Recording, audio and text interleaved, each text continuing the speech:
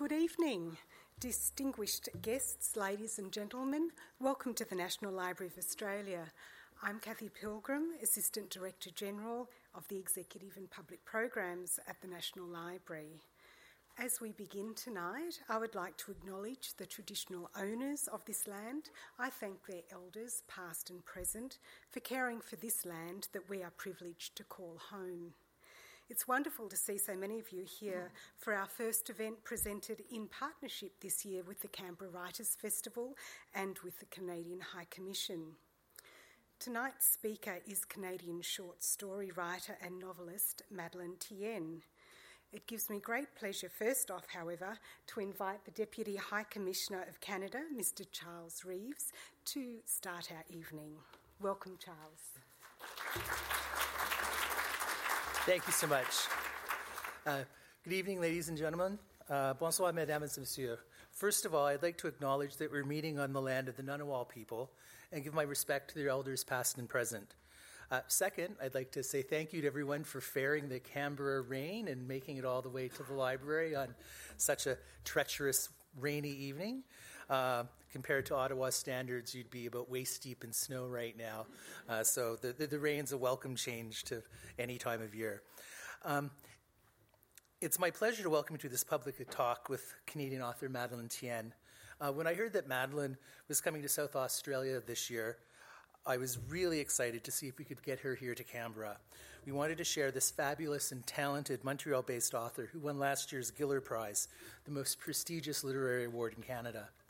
Madeleine won the Giller for her latest novel, Do Not Say We Have Nothing, which will be the focus of tonight's talk.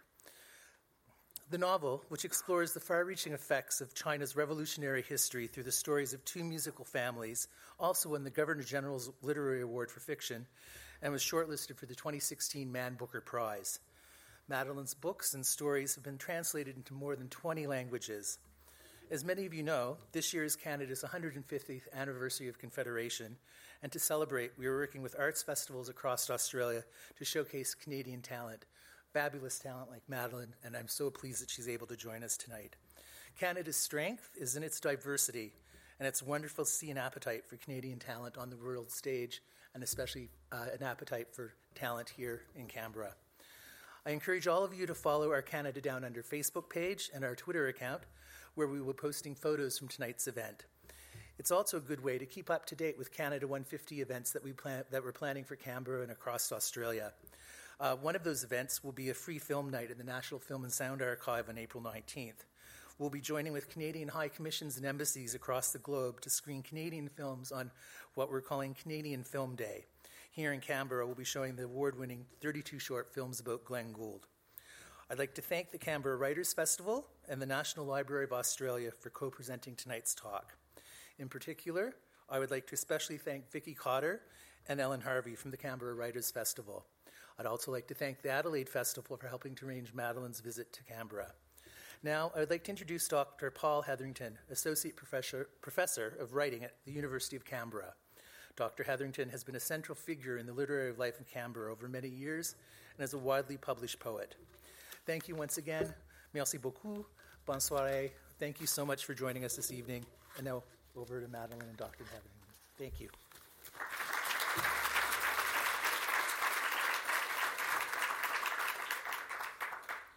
Hello, can everybody hear me? Yeah?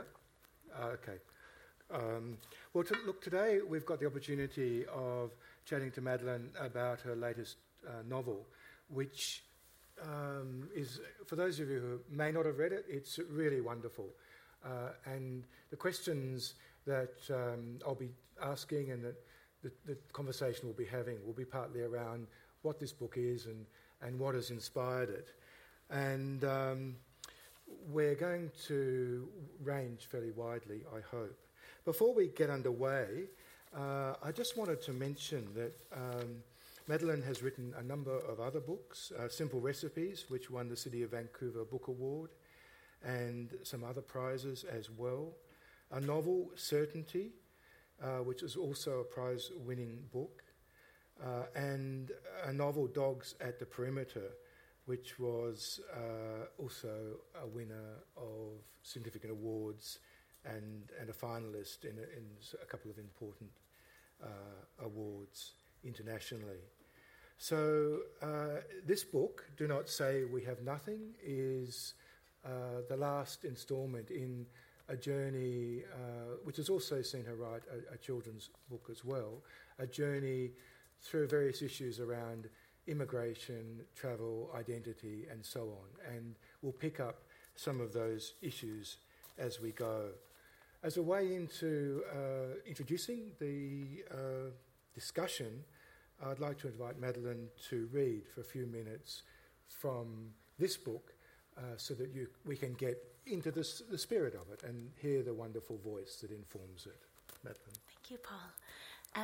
First, I just want to say what a pleasure it is to be here. Thank you so much for hosting me, and thank you for coming out in the rain, which I have brought specially from Vancouver. Okay, Do Not Say We Have Nothing. I'm just going to read briefly, maybe 3 or 4 minutes. It's 1940s. It's a village called Bingpai in China. A young man has been sent abroad to study in the United States. He comes back. He has loads and loads of books. He's given a nickname, Old West. And he dies too soon, but he leaves a little girl named Little West. Little West grew up terrified of her father's books, as if they held a disease that could destroy a village. Little West packed the books into a container and buried the lot of them. Her only son, born long after she had given up hope of a child, was the apple of her eye, and she hoped he would grow up to be a proper landlord like his great-uncles. Instead, the boy lost his head to poetry. The boy was a walking cartload of books. He sat at his desk, calligraphy brush in hand, gazing up at the ceiling as if waiting for words to swallow him. His bedroom appeared to float, disconnected, above the solid world of transactions, commerce, and land. She called him sometimes gently, sometimes roughly, Wen the Dreamer. He was an observant and sensitive teenager, and when the war came, it broke him. In 1949, when the fighting ended, Little West sent him to Shanghai, hoping it would restore his vigor. Books made all his pockets heavy. When acquaintances met him on the road, Wen said he couldn't stop to discuss the communists or the nationalists, Stalin, Truman, or the weather, because he was composing a 6-character, 8-line regulated verse in his head, and any variation in his path would push the words out of order. It was a lie. In fact, he was empty of poetry and afraid of words. During the war, Bingpai had been ravaged by the worst famine in a century, but he himself had never known hunger. He had sat in his study, memorizing ancient and modern verses, while outside laborers ate nothing but tree bark, mothers sold their children, and young boys died horrifying deaths on the front lines. Half the village of Bingpai starved to death, but the gentry, inheritors of seemingly limitless resources, survived.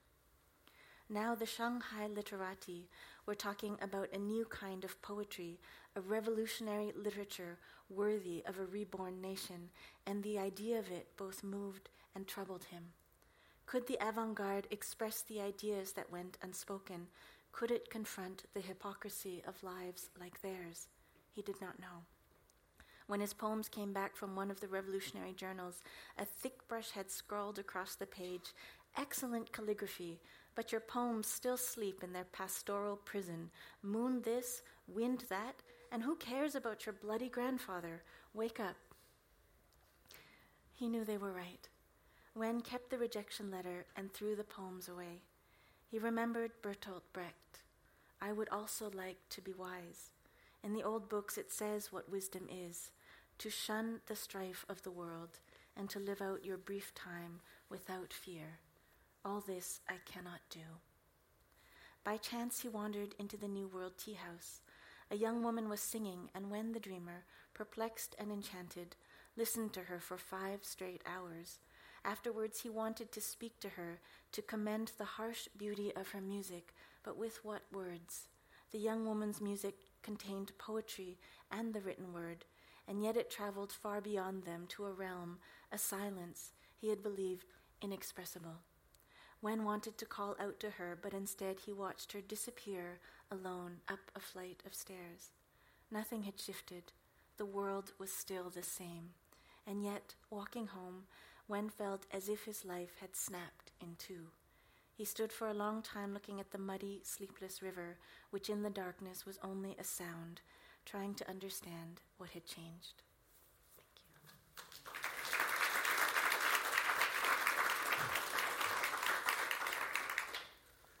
It's a lovely passage, a few pages to hear, and that lovely lyrical voice that's in the book is characteristic of so much of the writing in the 460 or so pages. And look, in terms of thinking about how you created such wonderful prose, you said in an interview with Jade Colbert about your previous novel, Dogs at the Perimeter, you were asked whether you were one of those writers who seemed to find out what the book is through the writing, and you said that you were. Was that a similar process in terms of writing this book?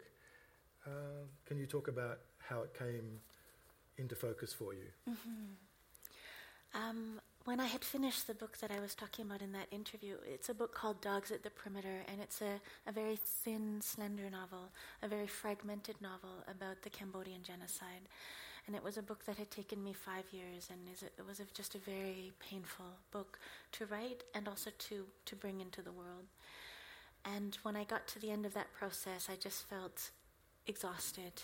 And also I felt that I had lost faith in language in some ways. I felt there was so much that I wanted to express that was lost between the spaces of the book. And then I was listening to a lot of music. I was doing a lot of drawing. And I thought I wanted to keep thinking about the unresolved questions of that book, which were very much about revolution and aspiration and the violent mechanisms of a revolution that wants to remake the world in a better way. And I thought I would write about the 1989 student demonstrations in Tiananmen Square in Beijing because they had affected me so greatly when I was a teenager, and I think set a course for the way I was thinking about politics and art and expression. So that was where it started, but it became something entirely different. Yeah. So it was a kind of journey of discovery as you went. Mm-hmm. In terms of that difference clarifying, did you have a key? Like, was it a character that you found, or was it just a process of working through ideas? Yes. The book starts with a 10-year-old girl, and then a young woman comes into their lives. So the 10-year-old girl has lost her father. She's living with her mother. She's in a kind of state of grieving without realizing she's grieving, really realizing it. And then, as in so many works of literature, a stranger comes to town. And this stranger is an 18-year-old girl named Ai Ming. And she is fleeing Beijing in the aftermath of the Tiananmen demonstrations. And the family shelters Ai Ming, who doesn't have the right papers, who doesn't have a passport, who doesn't have a way to make herself legal. And I think what had pushed me in that direction was a memory that I hadn't thought about in a long time. In the 1980s, when my mother sheltered a young woman, for different reasons, but a young woman who also had no papers and didn't have a path to citizenship and would eventually find that path in the United States where she couldn't find it in Canada. But I remember, because my parents were working all the time, they were sort of typical immigrant parents. But the woman who was being hidden, she was always at home because she never left the apartment, her apartment, and which my mother had found for her. So after school, I would just go and stay with her, and it became this close, very special relationship. And I think for a child, it's hard to understand. There's this person in your life that you're not allowed to talk about, that you're not allowed to say their name. You don't really know what they're running from. You don't even know why your parents are sheltering them, but it becomes kind of a world inside a world. Yeah. And in the novel, the relationship between those two young women is really part of a key to the broader mysteries of the novel, isn't it? Yes, she's So like a it's kind of- doorway. They're trying to unlock the past together and also unlock what they know of one another as well, aren't they? Yes, and it's all sort of done almost in subterfuge, because the older girl's telling the younger girl the story, but the story which seems so mythical at the beginning, turns out to actually be the story of their two fathers. Yeah, that's really interesting. On that note, given that you were born in Vancouver and to a Malaysian Chinese mother and a Hong Kong Chinese father, I think it is, does this novel in any way represent a coming to terms with your parents' pasts or your own sense of yourself as a child? Mm-hmm. It's reversed. My father is Malaysian Chinese. Okay. Yeah. You know, it's a novel, as we were talking about. It's a novel very different from my own family's history. And it's a really hard question in a way, because in a way you're always, as a novelist, it's hard to see what it is that you're working out in your life that is being sort of refed into the novel, which is actually kind of pulling things apart and rebuilding them together in a different way. And I had actually tried to write about my parents' story in my first novel, Certainty, and I would say it is not a very good novel. For me, it's a failed novel, and in some ways, when I was young and writing it, I wanted to know so much more about my parents, and I wanted to understand things that seemed I couldn't, or they didn't want me to understand in some sense. And I think that novel is full of longing, but not full of wisdom, you know. So I almost feel like the closer I try to figure out that thing about my own belonging or theirs, the more it seems to slip away from me. Yeah, that's interesting. It is interesting. I mean, there's so much in this book about things which are slipping away or hard to grab hold of, really. Mm-hmm. That's interesting indeed. Speaking about family, at the beginning of your novella, A Map of the City, which is an earlier work, one of your characters asks, does my family have any hold on me? And this one is so centred on family, and we're just talking a little bit about family now. What is it about families that so intrigues you as a writer? Mm-hmm. Big question. I think my family is, it's particular, but it also maybe is typical in certain ways. My parents speak different languages. My father Hakka and my mother Cantonese. So our common language growing up was English, but it also meant that growing up I didn't speak either of my parents' mother tongues. So there's this sort of distance in the family at the same time that there's an intimacy. And also in my family, my siblings were all born in Malaysia, and I was born in Canada. So there was also this a gap in some ways of citizenship and of my sense of belonging in Canada versus theirs, which was always quite different. And yet, despite all the things we couldn't understand about each other, and mostly because when my parents speak English, they're very different from how they speak their mother tongue. So my mother is extremely funny and irreverent in Cantonese, and she's very reserved in English. Yeah, so you almost see these different facets of the same person. So it's that familiar alien thing that is always kind of in the family that moves me a lot. And I think when I was writing about Cambodia and China, it was very clear that the family unit was considered the greatest threat to the structures of a totalitarian state. So in Cambodia, for instance, your loyalty was not to be to your parents or your siblings or your loved ones. It was to be to the center, to the Khmer Rouge, Angkar, and a very similar kind of mechanism, especially during the time of the Red Guards and the Cultural Revolution in China. Yeah. So, I mean, both those countries revolution, the people dedicated to revolution were trying to break down the familial and some of the other social institutions which they saw as preserving traditions and old ways of thinking and so on. Exactly, and maybe in some senses preserving a kind of hereditary wealth to somebody. Yeah. It preserves the class system also, and it's, I think both regimes, and I think this has happened in many places in the world and has happened in Canada, the breaking apart of families. It's an extraordinary tool of power because it separates the children from the parents. You take over the responsibility for their education. You mold the world. You shape the world around them. At the same time, the children feel as if they have been abandoned. So it's a very violent seizure of loyalty. Yeah, that's fascinating.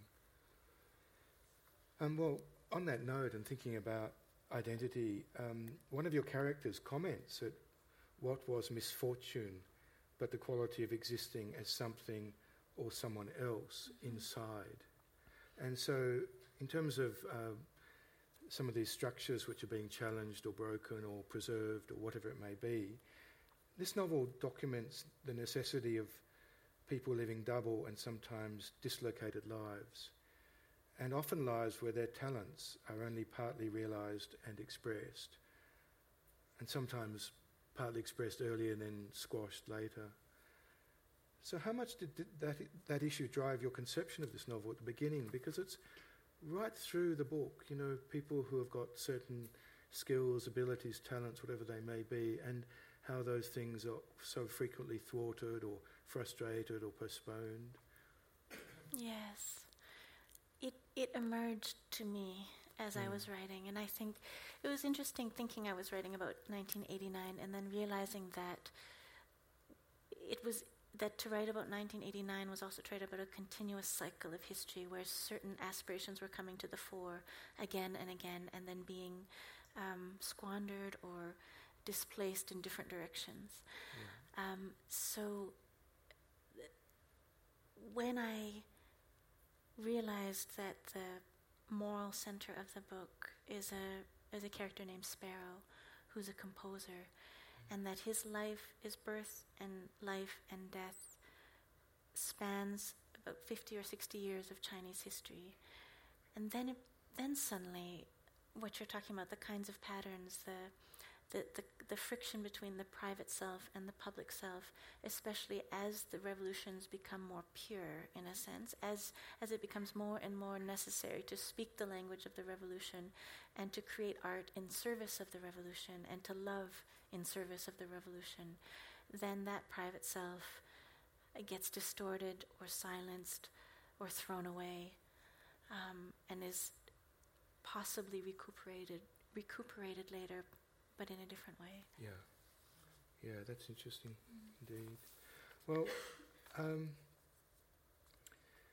in terms of some of the preoccupations and some of the particular talents that some of your characters have, there's a wonderful. The book is beautifully constructed. It's actually rather symphonic in some ways, and music is a real preoccupation of the book. And in fact, you wrote a children's book called The Children's Violin, didn't you? Yes. Yeah, so music is there in your work. And your interest in dance also emerges in this book at various times. At key moments, characters dance or move in dance-like ways. Oh, I didn't know that. Really? They do. That's good. Yeah. That was totally I absolutely love unconscious. that part of the book. Oh, wow. Yeah. That's I thought that was amazing. deliberate. And it's there, it's wonderful. But, you know, this linking of art forms, how important is that to you? Because I'll talk a bit more about written, you know, literature and so on in a minute, but, you know, these other art forms are there. They're either quite upfront in the book and haunting, or they're haunting the book in the background. That's beautiful, that they're haunting the book. I think that's really true. What I came to think a lot about was official Chinese history. So what it is possible to say about life under Mao, what it is possible to say about the Cultural Revolution, what is in the history books, what is in the narrative, the approved narrative. And then what happens to all that unofficial history? What happens to all those names? What happens to all those lives that were pulled from one part of the country and set down in another, or completely obliterated? And so the book became a way to, in a way, put those bits of unofficial history together. So there's something called the Book of Records, which is a book within a book that gets passed from hand to hand. Then there's all the music that gets performed, and then also the music that doesn't get played, or that even doesn't get written. And it's sort of through the different art forms that together they construct that very fragile, very tenuous, always shifting unofficial history. Yeah. That's really interesting. So all the art forms, the cultural material that's being produced, written, performed, composed, whatever it may be, altered, danced, copied, and altered. Yeah. That's almost like the private memory of Yes. the world of the book, is it, in a way? Yes. Yeah. Yeah. And it's a shifting, uncertain memory at times, isn't it? Yes, because the language is so codified. You know, the language is so strict. Yeah. How you talk about Chairman Mao, how you all the slogans that people have to use, and then under that is this much more unacceptable, questioning, contradictory, fearful, bold, everything underneath. And some really true, deep things as well. Yes. Yeah, underneath. Yeah. Speaking about music, the composer J.S. Bach is given a lot of attention in this book. There's almost like Bach's name and music is almost like a motif, or a series of motifs running through the novel. And so I'd like you to say a little bit about the significance of Bach to this novel, and particularly Glenn Gould's recordings of Bach's Goldberg Variations, because they're very famous recordings of that wonderful work. It's one of my favourite bits of music, and I think a lot of people would share that sentiment. And Gould's recordings are kind of famous as performances of it. So yes, that 1955 Glenn Gould's first recording of the Goldberg Variations, it's actually the piece of music that NASA sent into outer space as a sort of artifact of what humanity had accomplished at different points. It is an exceptional piece of music. When I was in that sort of in-between state before I'd started writing this book, I was walking in Berlin. I was very down. I was walking through a very industrial area, and for one reason or another, I put on the Goldberg Variations, and it's about half an hour long. It starts with an aria, very, very simple aria, and it has a theme that's played by the left hand, so you don't even necessarily hear it. It doesn't come to the fore necessarily. And then for the next, it's then reworked into multiple variations, 30 variations and canons. But those variations go from like profound sorrow to playfulness, joy, giddiness, and a whole range, a whole spectrum of emotions that we don't really have words for. And it traverses all this distance, almost like a universe, and then it returns you to the same aria that you heard at the beginning, but you've been transformed along the way. So that was, and that's what it felt. That's how it felt to me when I listened to it on that particular day. And then I had to work in a cafe because we had a very tiny apartment where my partner's also a writer, and we both couldn't work at home. So I was going to a cafe, which I had never really done writing in a cafe before, so I needed to block out the sound and the distractions. So I put on the Goldberg Variations, and it just became my habit that as soon as I sat down to work on this novel, I would start this piece of music playing, and it created its own soundscape, its own reality in a way, and its own sort of elasticity of time, and that structure, I think, seeped into the book. I think very much it is patterned on a theme and variations, and I think for the first time understood that I hadn't understood in the book about Cambodia, that for the reader to come with me through sometimes catastrophic events, I needed to pull apart the emotions so that we could have an ebb and flow, so that we could feel not joy because we needed it at that point, but really unexpected joy at particular moments, humor, comedy, and sometimes coming to those emotions even when we weren't prepared for them.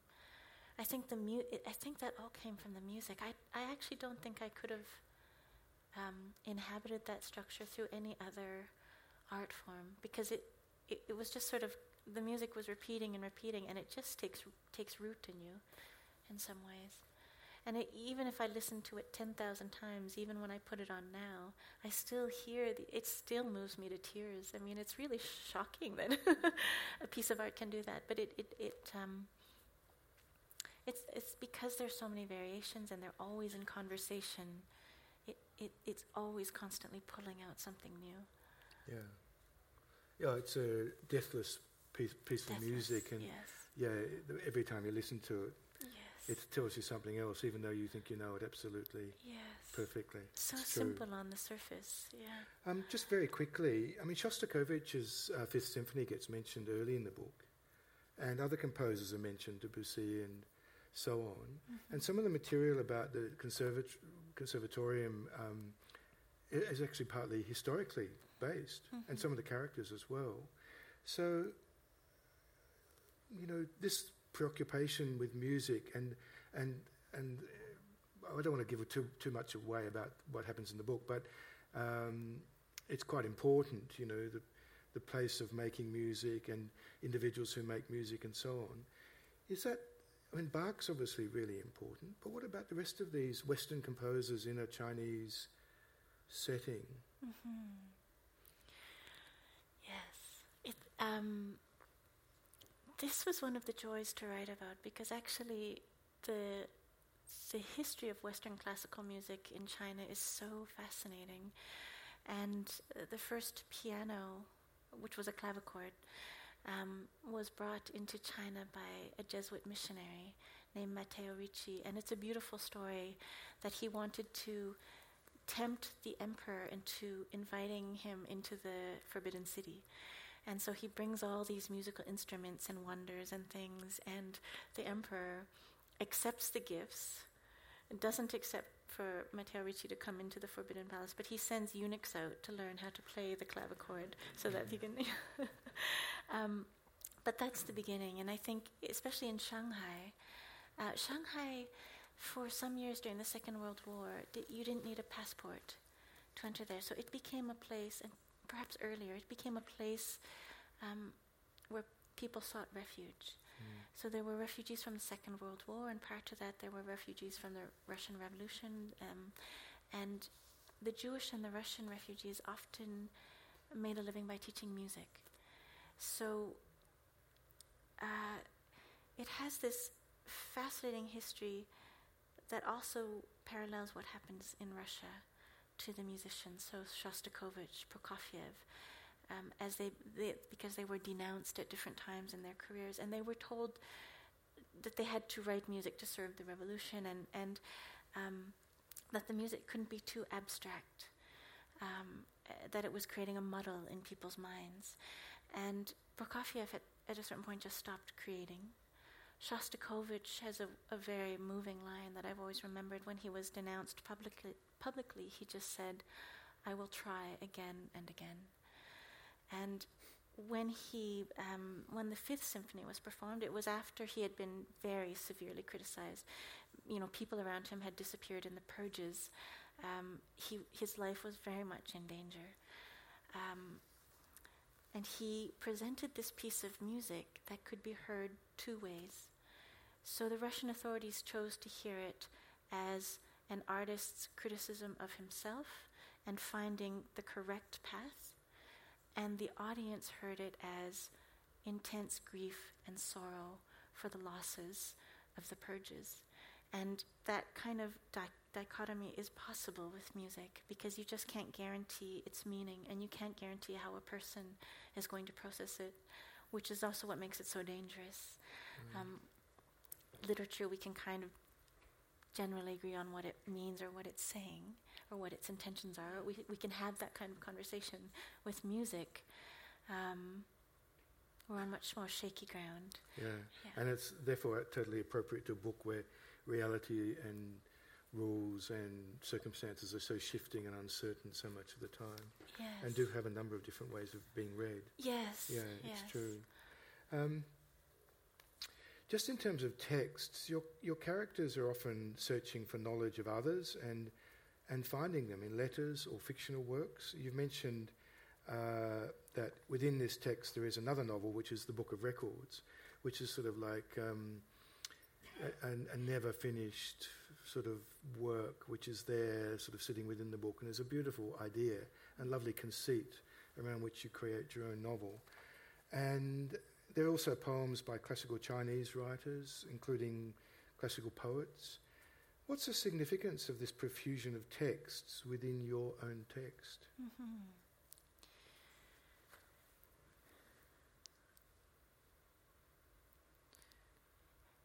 Initially, I think the Book of Records, which is a novel the characters fall in love with, we heard about When the Dreamer. Well, as When the Dreamer tries to woo this singer that he's fallen in love with, he starts copying out a book that he has in his possession, and he copies it out by hand, and he gives it to her. He has it delivered to her door chapter by chapter, and in this way wins her over. But what he doesn't realize when he started copying is that the book ends literally in mid-sentence and that he can't find the rest of it.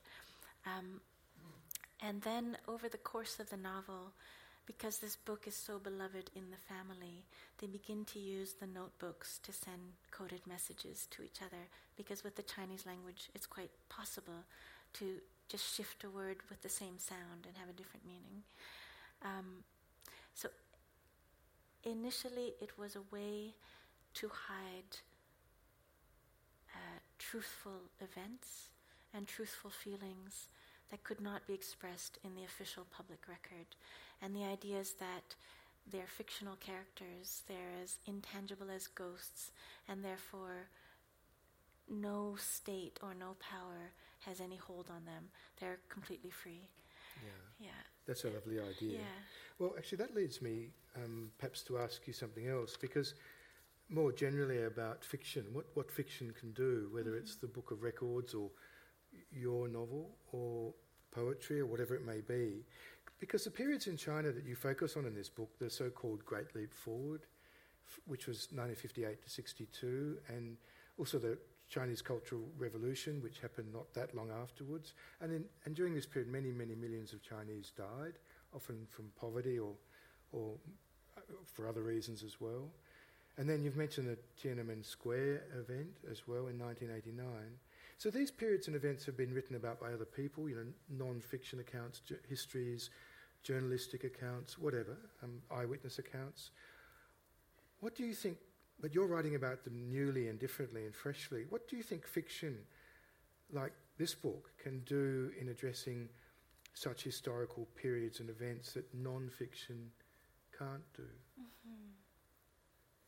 The biggest question of all.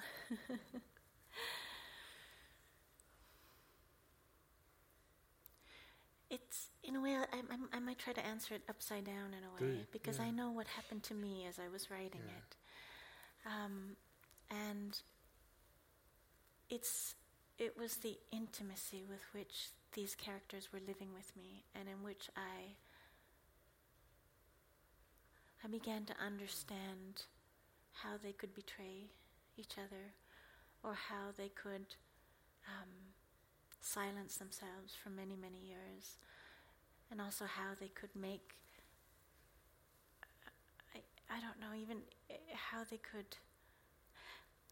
What I wanted to understand was, in 1989, we all saw the students in Tiananmen Square, and we thought that when the tanks came in and the gunfire started, that the massacre was inside Tiananmen Square, and the Chinese government always said, no massacre in the square.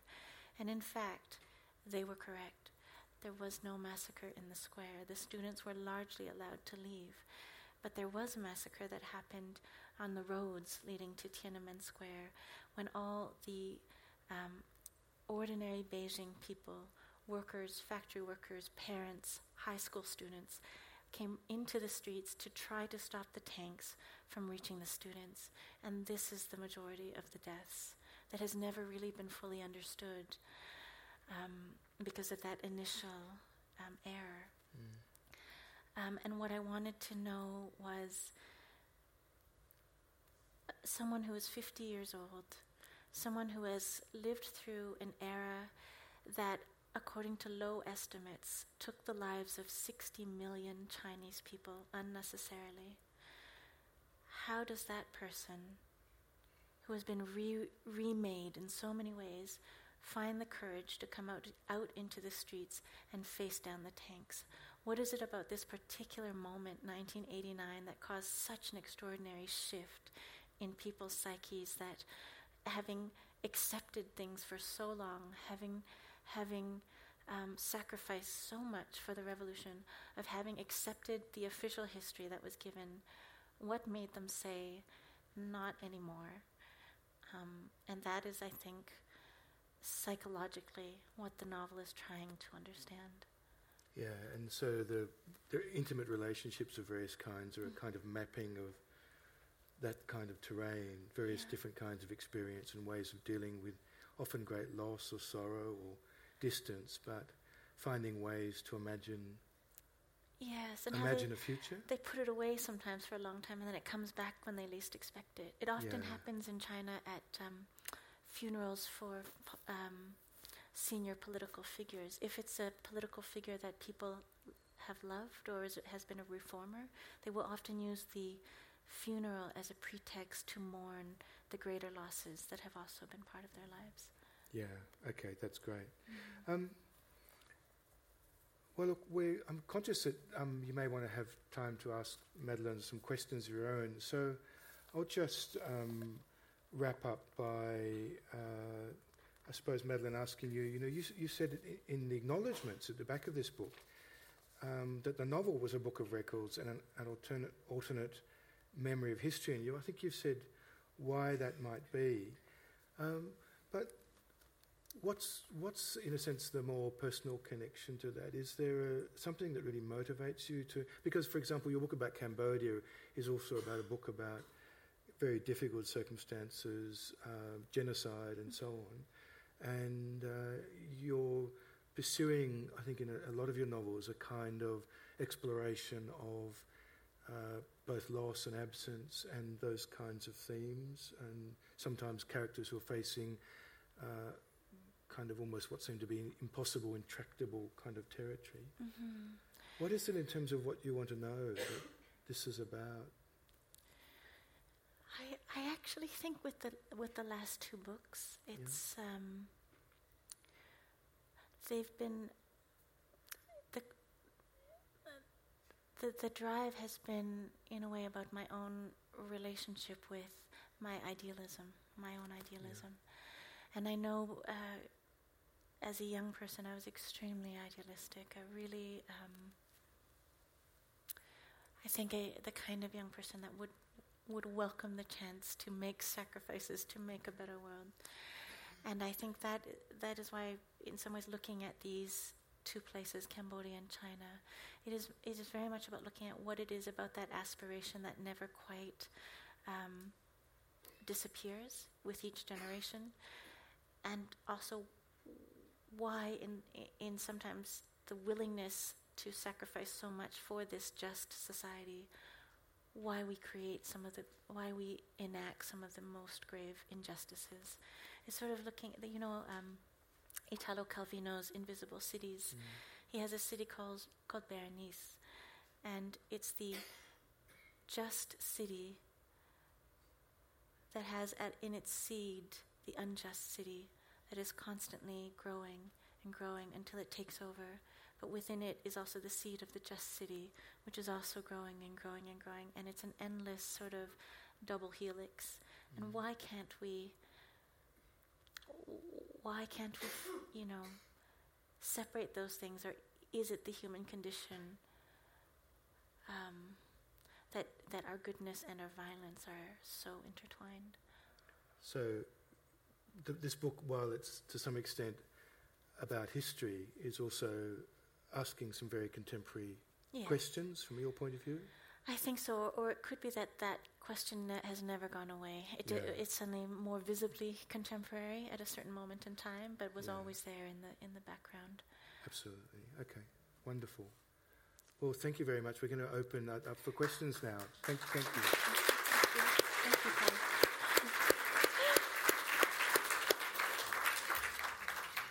Thank you so very much, both Madeline and Paul, for sharing that conversation with us. I think as an audience we feel very privileged to have been part of that personal conversation that went on tonight. So thank you. So now it's over to you. I'm sure our audience have lots of questions for Madeline tonight. We have a microphone on either side of the room. We ask that if you do have a question that you raise your hand and you do use the microphone so that everyone can hear your question. And we've got a few minutes. I think there's the lady just up the back here. Can we get the microphone, please? Thank you. And after that, there's a gentleman there. Thank you, Madeline. I'd like to know which was your favourite character and what did you admire about them the most? It's so hard to choose. I think, my heart is with Sparrow, but in some ways my favourite is Big Mother Knife. Big Mother Knife is like this cranky, she's old when she's 15, and I admired her. Her idea about the world remains consistent in a sense, and that's an idea of the world that is not constricted, but cranky but forgiving, which is not a temperament that I have. I become more like Sparrow, quiet and withdrawn, but Big Mother Knife never really turns her back on the world. Thanks for that conversation. It was excellent. You said when you finished your previous novel that you were emotionally kind of fraught at the end of it. And this is a double-barreled question. How did you know you'd finished this one? Given that it's a voyage of discovery, I'm always intrigued as to how authors decide it's done. And then what emotion did you feel when you thought you had finished it?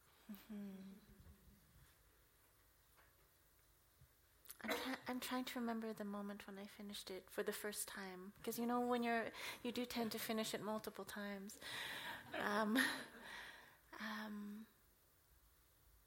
I remember the ending came upon me suddenly, and I remember thinking, I have carried them as far as I know how to carry them, and the ending is the beginning, and I've brought them full circle. And then I knew it was finished, but which didn't mean that it's unresolved at the end. Yeah, there are things that we do not learn for sure. But that's how I knew that I had come around again. Was there another question there? What emotion did you feel when you finished compared to your previous novel where you felt there was so many, you said there was the gaps in the page? Yeah, I felt thankful. On all the levels, thankful to be done. I only write 160-page books, and this one at that point was 500 pages. But thankful to this book, thankful to these characters. It was like nothing I experienced as a writer before. I just felt they had opened up a whole world to me, which wasn't my world, and was very much theirs. Madeline, I'm not sure if I understood or misheard, but early on in the conversation, at the very beginning, in fact, when you were speaking about what I understood to be something which occurs in totalitarian systems where there's a separation for the child or the individual from their family, from what's familiar, from what is intrinsic to them. And you mentioned also, as well as China and Cambodia, Canada. And I must say that caught me out. I can't imagine that in Canada. So I just wondered, did I hear it correctly? Oh, Or whether yes. there's something in your experience or your understanding that you could share with us. In Canada, it's the history of the residential schools, and that was the government policy, was to take the children. And there's something else that's coming out now called the 60s Scoop, in which children were taken for adoption and never learned even that they were adopted or never knew about their past. It's in Canada, there's been a lot. It's quite at the center of the conversation, especially here we are at 150 years. So it's a time, to celebrate it really an extraordinary country, but also a time of reckoning, of really looking at how the country was founded and what we're still carrying from that history that is left its levels of injustice in society. So that is, I think I won't say the number because I will get it wrong, but the number of children who disappeared or missing because they tried to run away, sorry I get emotional, and lost their lives when they were trying to run away from the residential schools. Thank you.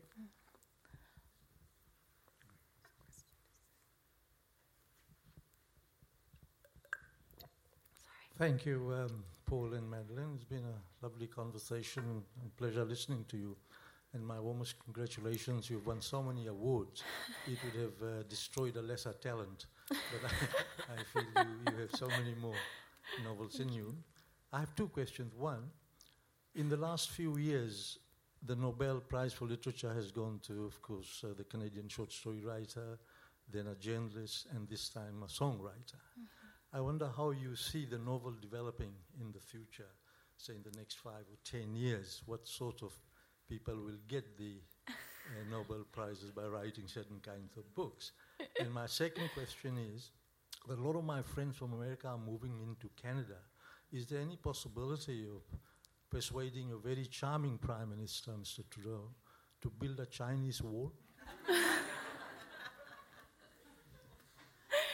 I think I haven't gone anywhere in Australia without someone mentioning Prime Minister Trudeau to me, like at least 5 or 6 times a day.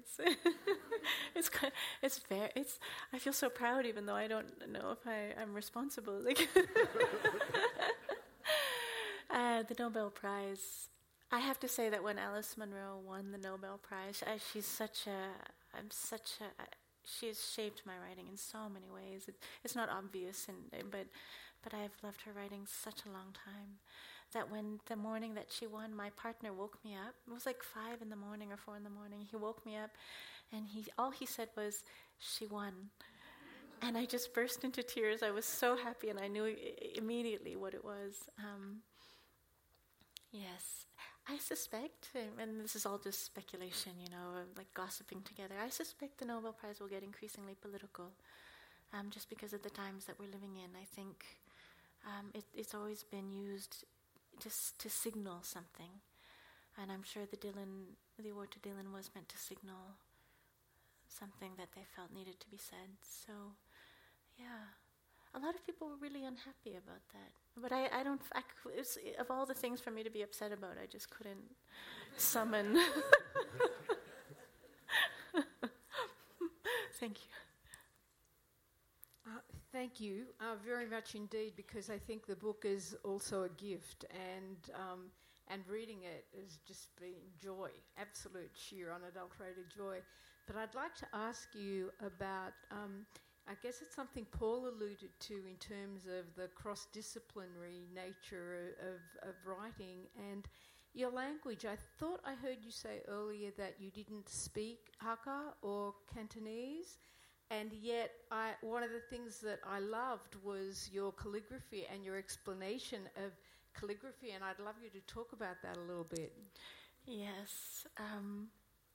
In the novel, there's a use of Chinese ideograms, Chinese characters, and it's partly for Marie, who's only 10, who's lost her father.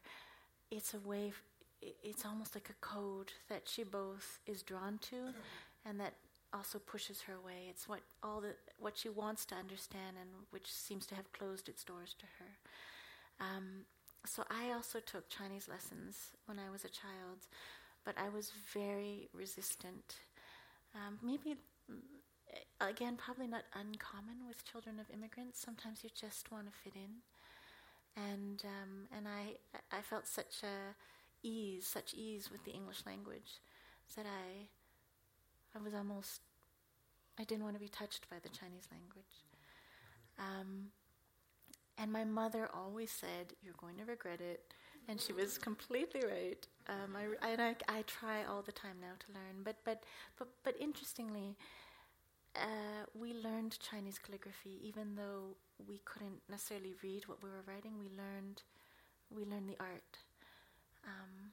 So I have all these bits and pieces of the culture, and I speak a bit of Cantonese, but no Hakka, but I would say something about having been surrounded by the Chinese languages growing up. It does inflect my English in some way that it's subconscious to me.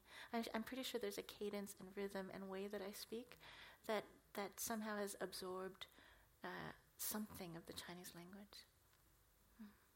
You're welcome. I think there's time for one final question in the middle there.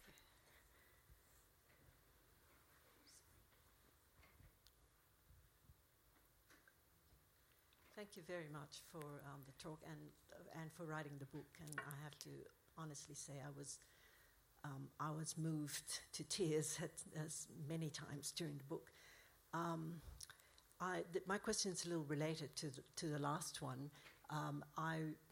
You mentioned the soundscape, and talked about the music in the book, and now you're bringing in the Chinese languages.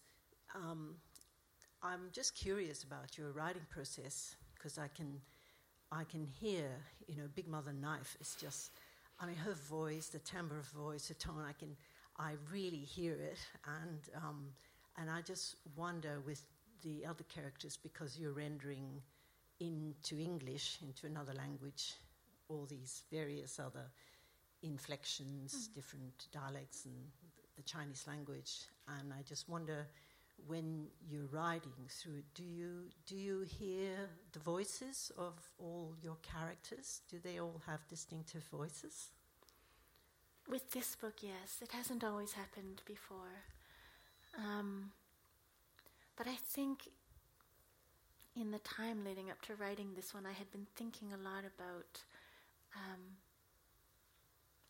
the novel as a collision, the novel as a polyphonic work, as polyphony, and that if you want to make multiple ways of experiencing the world come into contact, you really have to, I was going to say democratize it in a way, but that's kind of what it is. You really have to know when it's the character's voice and when it's yours, and when you are actually closing off the character because you've surrounded it in your own voice. And so that actually is part of the art of writing, is how do you hear this person's voice, which is then going to carry their whole conceptual framework for how they experience the world. It's not just the little idioms of how they speak or little turns of phrase. It's actually something much deeper. It's about their angle on the world, their angle on reality. And then if you can find that language, then I don't know, some energy started to happen with all of them. Mm-hmm. Thank you very much. Unfortunately, we've run out of time this evening, but I'd like to thank again both Paul and Madeline. It's been a genuine delight to have you both here tonight, and for us as an audience to listen to you. So please thank again Madeline and Paul. That was great.